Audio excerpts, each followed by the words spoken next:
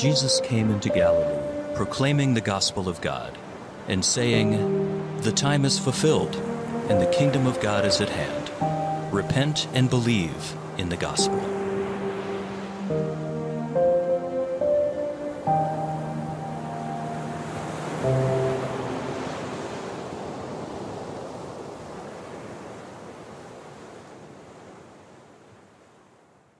Well, today we begin a brand new sermon series on the Gospel of Mark, as you saw, called Following the King. And I know I've said this before, but I get so excited every time we start a new series. Not only for my own growth, I'll be studying and preparing as those of us who preach will be, but for all of us as individuals and as a church body to dig in together and go on really kind of like a road trip or a journey and thinking about all that God will do in us through this series. And the series is going to take us a better part of a year. We're going to be in the first half of Mark before Advent, and in the new year we'll be in the last half of Mark leading up to the resurrection at, of course, Easter. So it's going to be a great journey. We've said all along that we believe our unity here at Chapel Street is in Christ and Christ alone, not in what's happening in our culture, in the world, or our personal ideas, but in Jesus. And so if that's true, what better time than for us to dig into the Gospel of Mark and be unified in who Jesus is and what his life, death, and resurrection really means. So toward that end, we are encouraging you to pick up one of these Mark journals. There's two different versions of them. There's the black plain version, which has lined pages opposite of the scriptural text.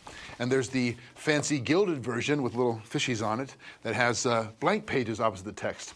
Either way, it's the same thing. The numbers are the same. We encourage you to pick one up, read along, journal along, and as you read and journal, write down the thoughts that occur to you about who Jesus is. That's the main idea. What are you learning about this person that we're called to follow, the King, Jesus? So let's pray, and we'll jump in together. God, thank you for the way that you love us and provide for us and call us to follow your Son, our King, Jesus.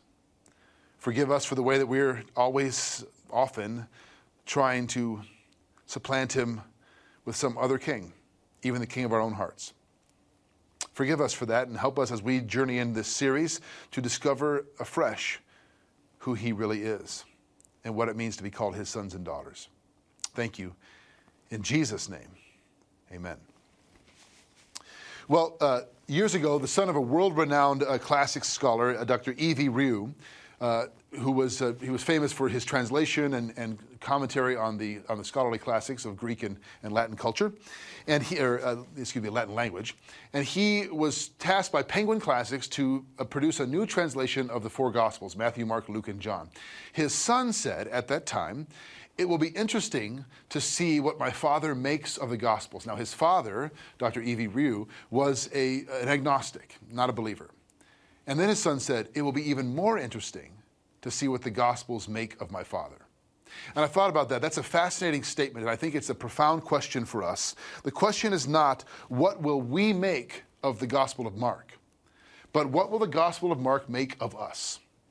As we journey through this, the question is not, what are our thoughts and our ideas, as if this is some text that we master? But it's the text that masters us. What will Jesus say to us and make of us as we study his word together? This is a question worth reflecting on and praying about, and it's asking God, what do you want with me in this series? What do you want to do in my heart? What do you want to change about the way that I think and see the world, the way that I behave? God, what do you have your way with me as I dig into your word and study who Jesus is? Mark is the earliest of the four Gospels, the first written. It was the unique and distinct literary form that we call the Gospels, or the Gospel. This is the first one. So we think of Gospel as a unique kind of literature in the ancient world. Mark is the first to write in this style. The author is named John Mark. Now, Mark's gospel, most scholars believe, Peter was the eyewitness source from which Mark got most of his information. And Mark's text, his account, which we're going to study, was the source text for both Matthew and Luke's gospel, which came later. John Mark was the author, and John Mark had a bit of a shaky start in ministry and in his Christian life. If you don't know the story, John Mark was invited by Paul, the Apostle Paul, on his first missionary journey. And John Mark, for what reasons we aren't told, abandoned Paul. He got weary, got tired, got fearful, got frustrated. We're not sure, but he walked away from the journey. Paul was so frustrated by this that he refused to bring John Mark on his second missionary journey. And Paul, Barnabas, Timothy, and Silas had a falling out, a division over whether or not to bring John Mark. So he didn't have the best start. But we find out later in his life, he's reconciled back to Paul. Paul refers to him affectionately, and he becomes the close, confident, and spiritual son of Peter.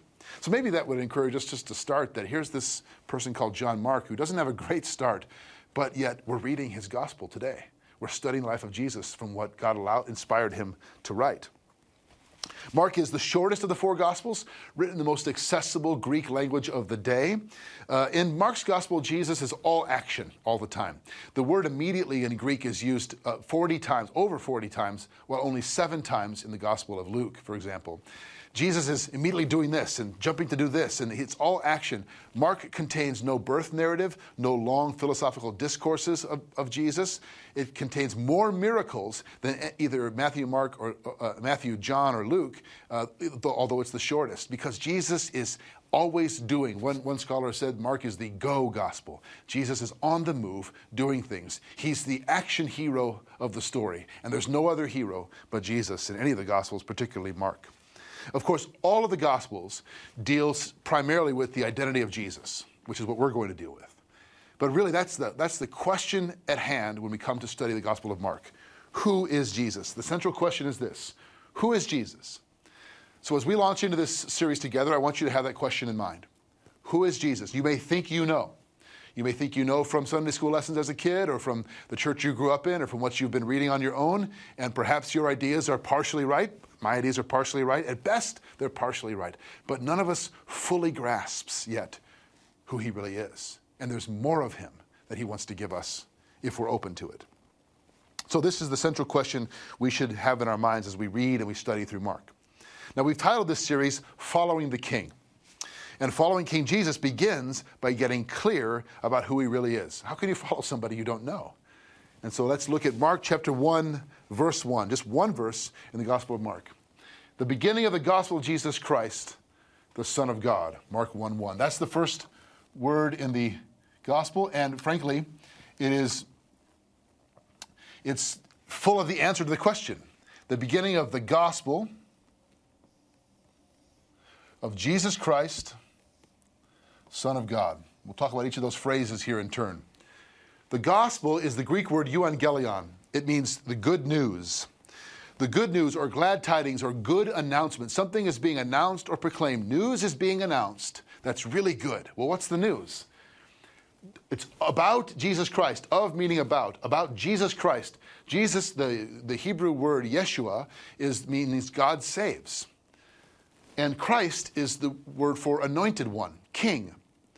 So putting this together, it's the good news that God's salvation has come in the anointed one, Jesus, the Messiah. The Son of God meaning the unique Son of God. It's a claim to his divinity. Let me put it to you this way. The good news of the divine King who is the salvation of God. That's another way of saying the same thing. Who is Jesus? He's the one who came to pronounce the good news that the salvation of God is present in him, the divine King. If this is true, and it is, then what does it mean to follow this King? What does it mean for us to follow him as our King? This is precisely what this whole series is all about. And if we look at Mark chapter 1, verses 14 and 15, we see Jesus himself is proclaiming this very announcement, the answer to the question. Now after John, that's John the Baptist, was arrested, Jesus came into Galilee, proclaiming the gospel, there's the good news again, and saying, the time is fulfilled, and the kingdom of God is at hand. Repent and believe in the gospel. So once again, we see Jesus is coming to proclaim something. He's got an announcement to make. In fact, in verse 38, which we won't have time to get to, he says, I must go to other towns and preach the gospel there, for that is why I came. If I ask you, why did Jesus come on earth? We would say, well, he came to give his life as a ransom. We'll see that in Mark chapter 10. He came to serve, not to be served. We'll see that throughout the Gospels. He came that we might be set free and have life to the full. That's in John 10. Many reasons that are biblical we could answer, but in Mark's gospel, one of the reasons which we don't think about much that Jesus says he came is to proclaim something, to announce something, to be in himself the announcement of the gospel, the good news of the kingdom of God. And gospel and kingdom go together. The king is telling us about the kingdom that's present in him. This is crucial. Preaching, announcing, declaring. It's the Greek word kerusso. It's to be a herald or to declare something. This is really important for us. In fact, the good news, again, is the Greek word euangelion. It's where we get our English word evangelism and evangelical. Now, I'm going to guess when you hear the word evangelical, you think about something different. It's often talked about as some kind of right-wing voting bloc or something that means something political these days.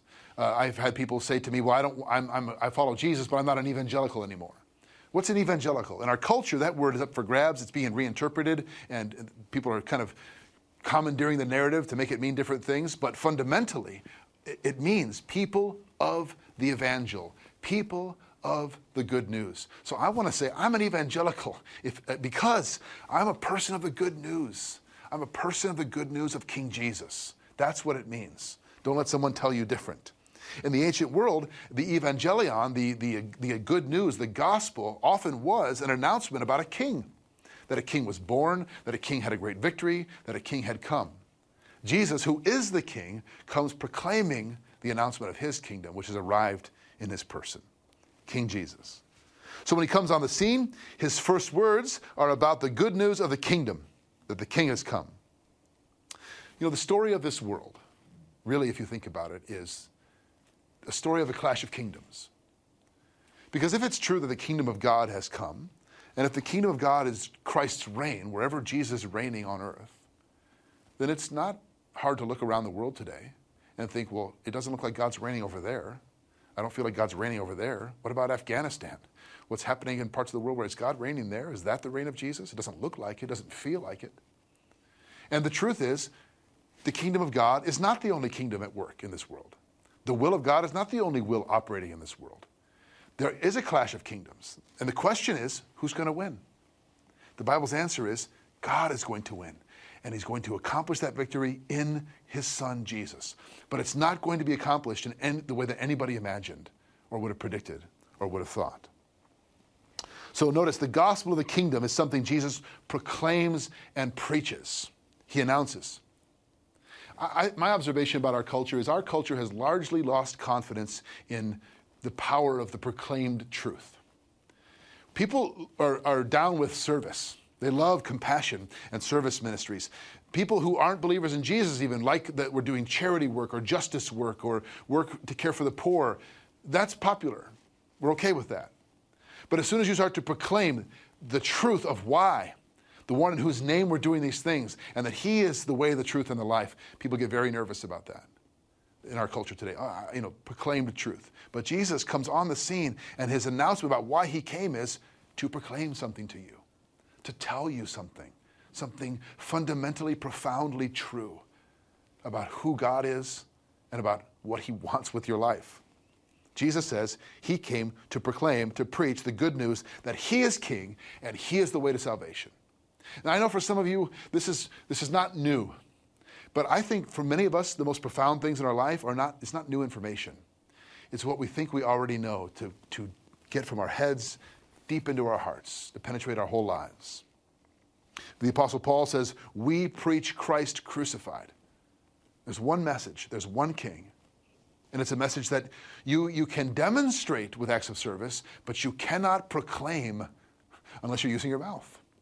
I mean, there's a nonverbal communication, right? I can say certain things to you nonverbally. I can give you a look that will let you know that I'm displeased or I'm happy, or, you can read my body language and my facial expressions. But that only goes so far. Like, I could tell you I don't like you with my look, or I like you, or I'm surprised with my look, but I couldn't tell you, hey, meet me in the parking lot at 6:15, we're going to go to Chili's for dinner with a look. I have to use words to do that, to be specific. And the gospel is something to be proclaimed. Yes, lived out and demonstrated, but ultimately preached, told, shared, proclaimed about who Jesus is. Here's the question. Do we trust Jesus to work through his word? Do we really trust Jesus to work through his word? Or do we think he needs our help a little bit? Do we want to soften it or package it? Or do we just trust him that his word is powerful and when he speaks, things happen? Do we have confidence in the power of the word of Christ proclaimed? You know, as a pastor, I'm repeatedly reminded that I cannot possibly meet all the needs of the people in our church, in our community. I can't even meet the needs of my own family. I'm not able. I'm limited. I'm finite. I'm fallen, and so are you. And I know you feel that way in your own business, in your own family, in your own life, that the needs and the responsibilities can be crushing and overwhelming. All I can do is point people to Jesus, is bring them to him, and trust Jesus to work through his word.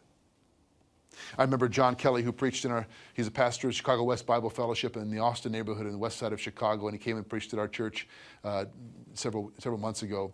And he told his story at the end of his sermon about how he came to faith in Christ in prison by reading the Word of God. That a prison guard, who he said he's never met since, he'll meet him in heaven, gave him a Bible. And the power of the Word itself transformed his heart, and he began to grow. I met with a man recently who was trying desperately to put the pieces of his life back together. He's made a mess of things, an awful broken mess of his marriage and family. And he's desperately trying to do all the things necessary to put it back together. And he's asking me almost for the list. Just tell me, Pastor, what do I have to do? I'll do whatever it takes. And it's hard for me to explain to him, it's not a checklist. What he needs more than the list of things to do is full surrender to Jesus as his king. And Jesus will put the pieces back together, because he can't and I can't. Only Jesus can. So realizing that I cannot fix what's broken inside of you or myself or anybody else, only Jesus can, is part of what it means to follow this king.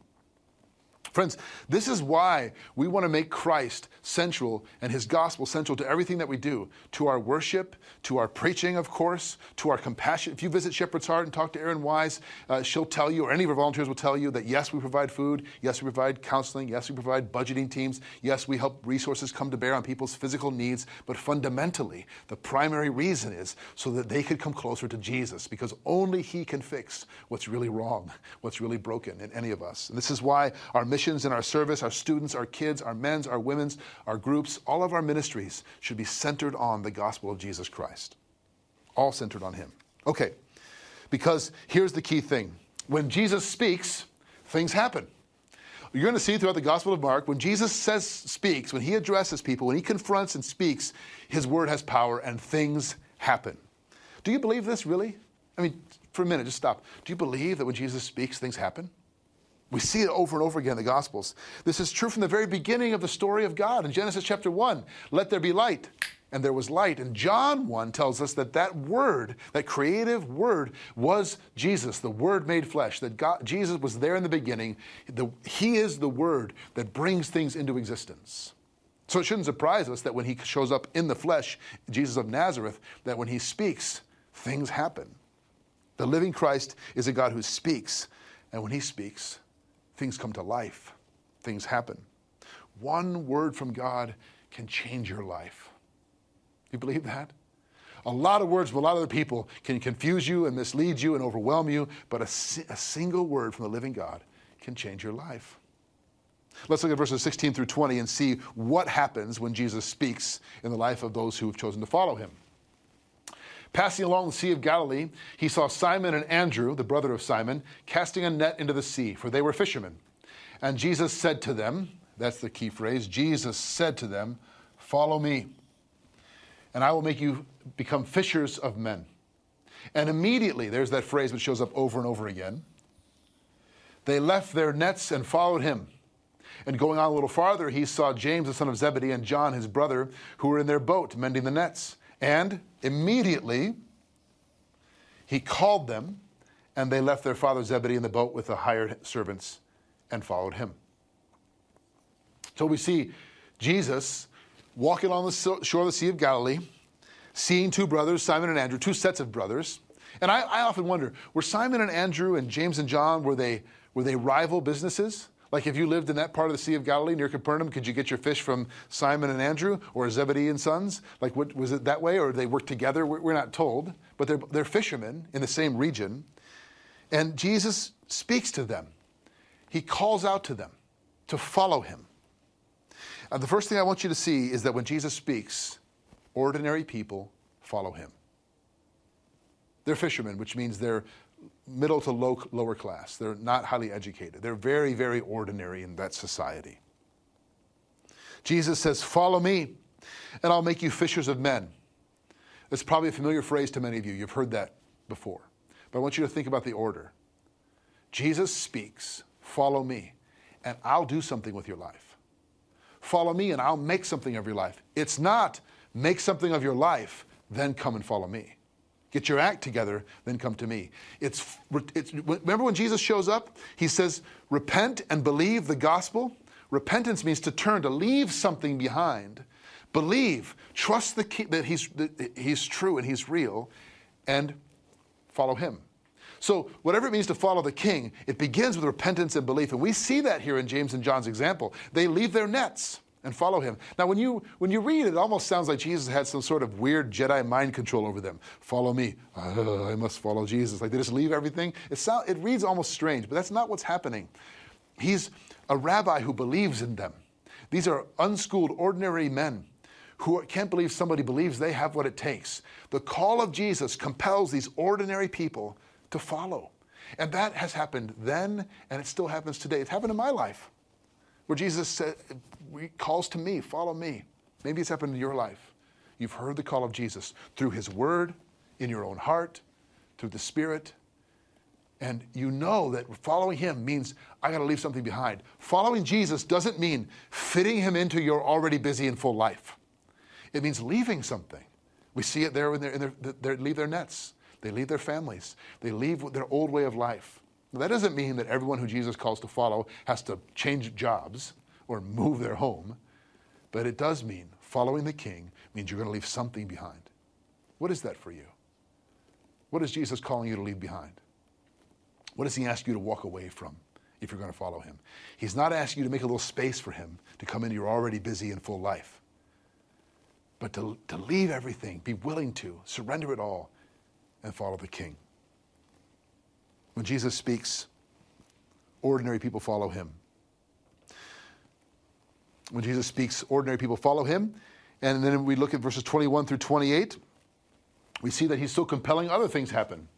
And they went into Capernaum. This is the city, Peter's hometown. I've actually been to Capernaum. It's an amazing archaeological site. And there it is, the word again. And immediately, on the Sabbath, he entered the synagogue and was teaching. And they were astonished at his teaching, for he's taught them as one who had authority. That's an important phrase. As one who had authority, and not as the scribes. And immediately, you see how it's just always action in Mark's gospel? There was in their synagogue a man with an unclean spirit. And he cried out, "What have you to do with us, Jesus of Nazareth? Have you come to destroy us? I know who you are, the Holy One of God." Whoa, stop there for just a minute. This is the demonic powers recognizing the person and the authority of Jesus. And when others don't yet, we know who you are, the Holy One of God. What have you come for? What are you up to? What are you doing?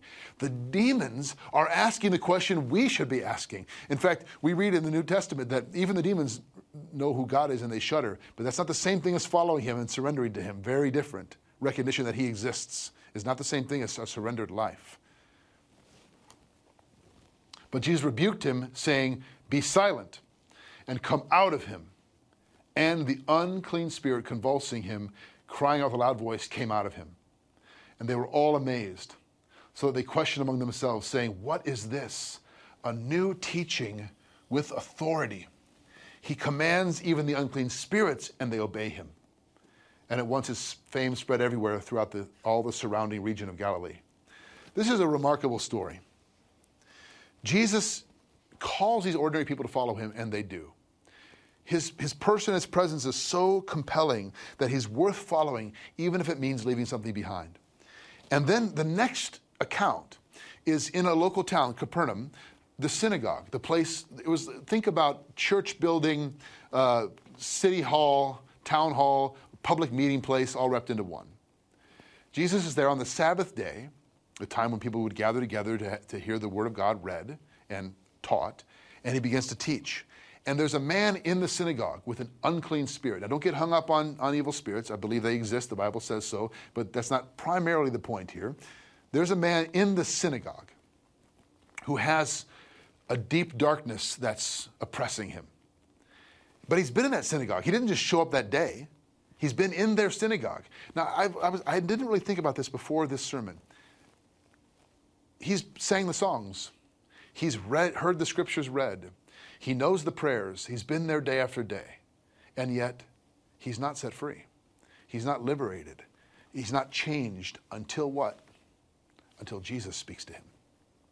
Until Jesus, King Jesus, the Son of God, the Holy One, comes on the scene and addresses him and speaks to him, things happen. This is the second thing that I want to mention. When Jesus speaks, broken people are made whole and troubled people are set free.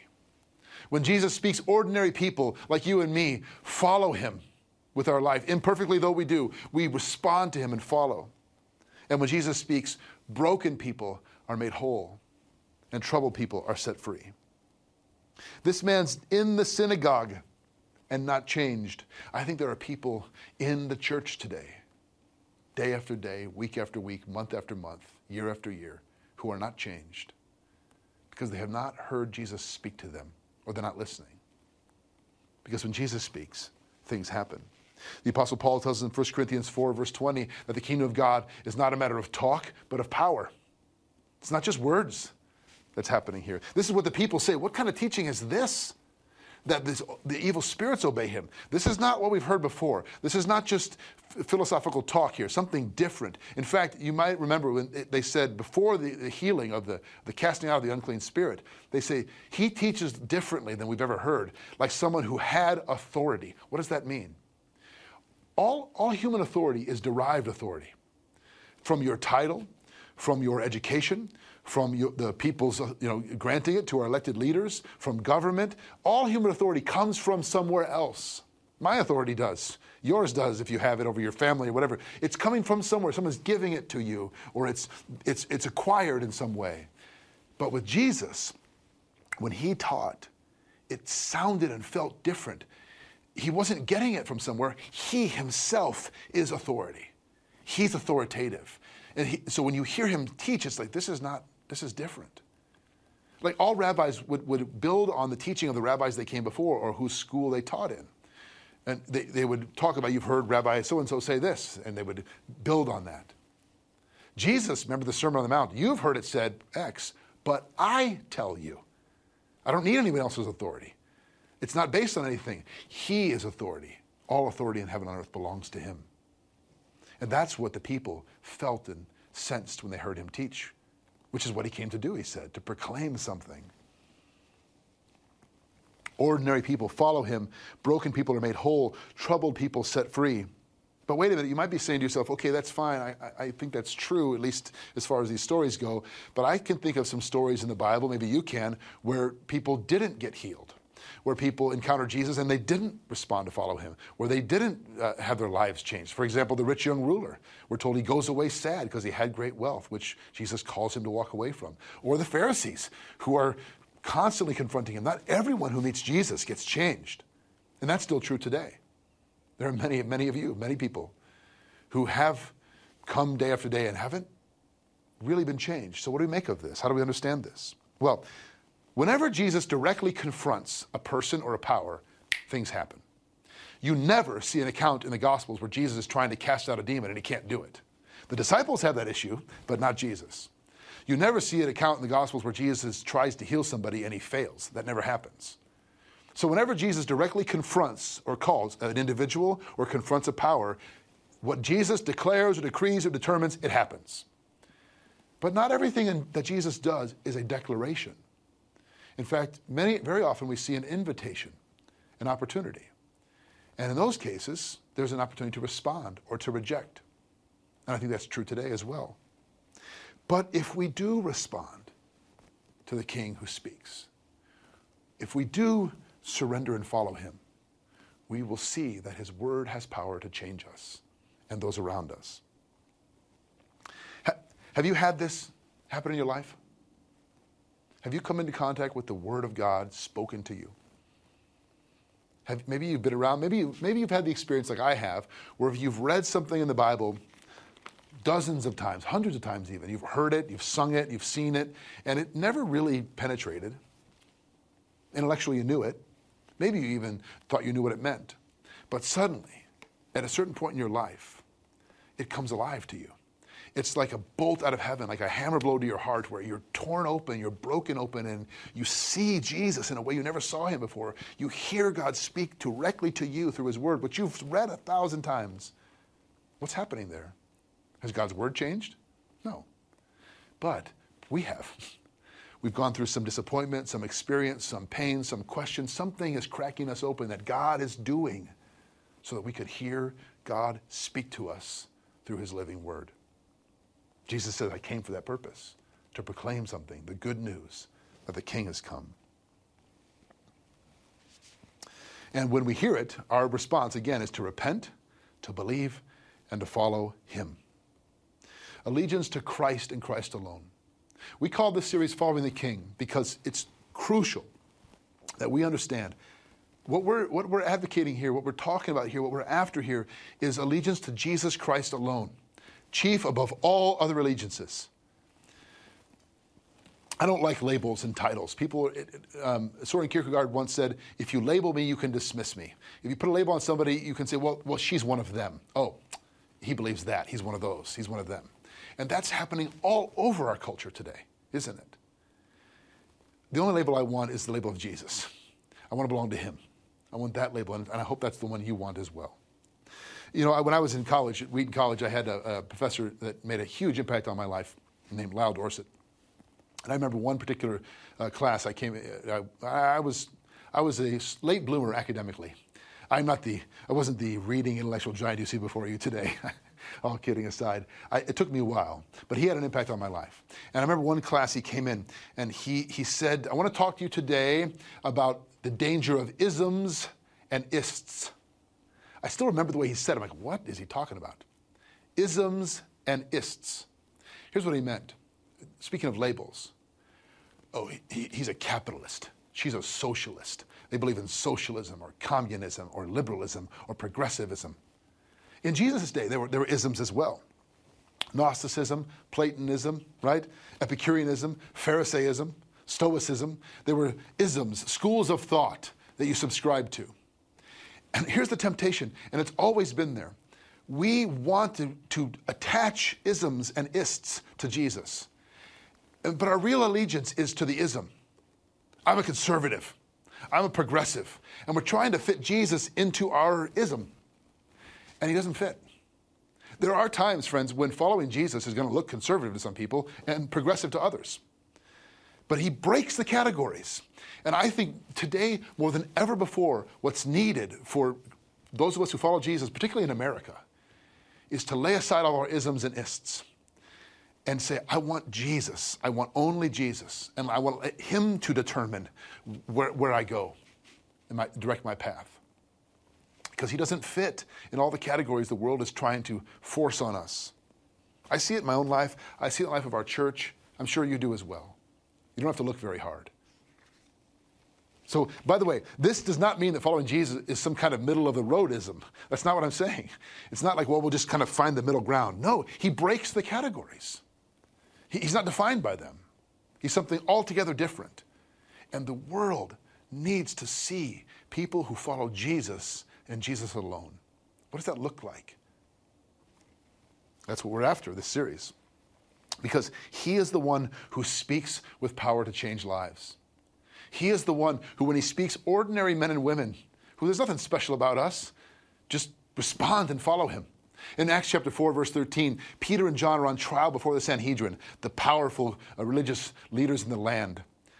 And they're testifying before them. They're speaking about the gospel and about Jesus, and it's upsetting the Sanhedrin, and they don't understand these men. And verse 13 of Acts chapter 4 says, when they saw the courage of these men, they took note that they were unschooled and ordinary men, but they had been with Jesus. I love that verse. There's nothing special about them. They don't come from special families. They don't have the right background. They're not highly educated. They're not wealthy. They're not high in status in society. But there's one thing we notice. They've been with Jesus. When Jesus speaks, ordinary men and women follow him. When Jesus speaks, broken people get healed, get put back together. And when Jesus speaks, those who are troubled are made whole, are set free. We see this over and over again. In fact, we're going to see this in the next couple of weeks in this series. We're going to look at some powerful, miraculous healings. But we're going to keep in mind as we do this that the healings and the miracles, which are all over Mark's gospel, are given for one reason, to point us to Jesus, not to focus on the miracle themselves. Last, I want you to look at one other thing. When we come to Jesus and follow him and surrender to him and let him speak to us and begin to change us, not only are we changed, but there's a chain reaction of changed lives that happens. Let's read the last little section here that we'll look at from Mark 1, 29 to 34. And immediately, there it is again. Jesus is always doing stuff. He left the synagogue and entered the house of Simon and Andrew. Remember, Simon and Andrew are the first ones that are called to follow Jesus. Simon and Andrew were the first disciples called. So now Jesus leaves the synagogue and goes to Simon's house.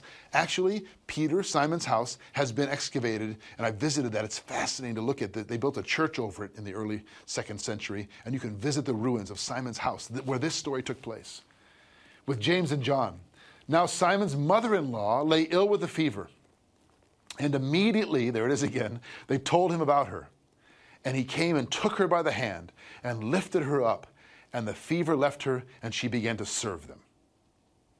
That evening at sundown, they brought to him all who were sick and oppressed by demons, and the whole city, that's a key phrase, the whole city was gathered together at the door, and he healed many who were sick with various diseases and cast out many demons, and he would not permit the demons to speak because they knew him.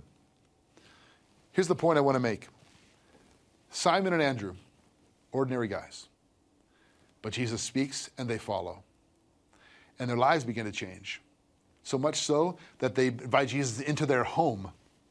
And Simon's mother-in-law gets healed. She had a fever. We're not told she was near death. We're not told this was life-threatening. I mean, of all the things that Jesus had to do, helping Peter's mother-in-law get over a fever may not have been, in our minds, the top of the list. But it was to him. Jesus goes into Simon's house and heals one of Simon's and Andrew's family members. And word about this spreads to the town. And the whole town, all those who are hurting and broken and troubled, are brought to Jesus. And they're blessed. And they're liberated. And they're changed. How does a city get changed? How does a neighborhood or a community get transformed? How does it happen? Is it magic? Is it socioeconomic policies? Those can help. Is it politics? I don't think so. Fundamentally, how does a street, a neighborhood, a community, a village, a town, a city, a state, a nation, a world get changed? When ordinary people respond to the Jesus who speaks to them to follow him. And when they do that, he changes them. And as he changes them, others are brought to him. That's how it happens. That's at the heart of our vision as the neighborhood church. That ordinary people, just trying to respond to the Jesus who calls us by name, would follow him faithfully. Not perfectly, but faithfully. And then we'd see this whole city get blessed because people are brought to Jesus. The pouring out of the power of Jesus on a city or a town begins with two ordinary people responding to his call. Who is Jesus, friends? He's Christ the King, and he came to proclaim the good news of the kingdom. And when he speaks, ordinary people follow him. When he speaks, broken people are put back together. They're made whole. When he speaks, troubled people are set free. Are any ordinary people out there? Any broken people? Any troubled people? The world is full of ordinary, broken, and troubled people. I am one, and so are you. Jesus speaks to you today. Let's pray. Jesus, you are our King, and forgive us for seeking any other. And you're the King who came to proclaim something to us, to announce something to us. That salvation belongs to you. That life comes from you. That freedom and wholeness is found in you. We thank you for this story, this ancient story of what it means to follow you, which is profoundly relevant to those of us today, right now. Many of us listening. We're ordinary, we're broken, we're troubled, and yet you speak to us and you call us. Help us by your Spirit to trust you to work through your word. We pray in your name. Amen. Thank you, Pastor Jeff. Wow, there were so many things in that sermon that stood out to me and made me want to write down. Some of the notes that I took that I really want to remember and think about throughout the day is when Jesus speaks, things happen. Ordinary people follow him. Broken people are made whole and troubled people are set free. Those are words we can continue to reflect on throughout the day and throughout this week. As we go out from here, church, I'd like to bless you with the words, when Jesus speaks, I pray that we would be a people to repent, believe, and follow him. Bless you, church.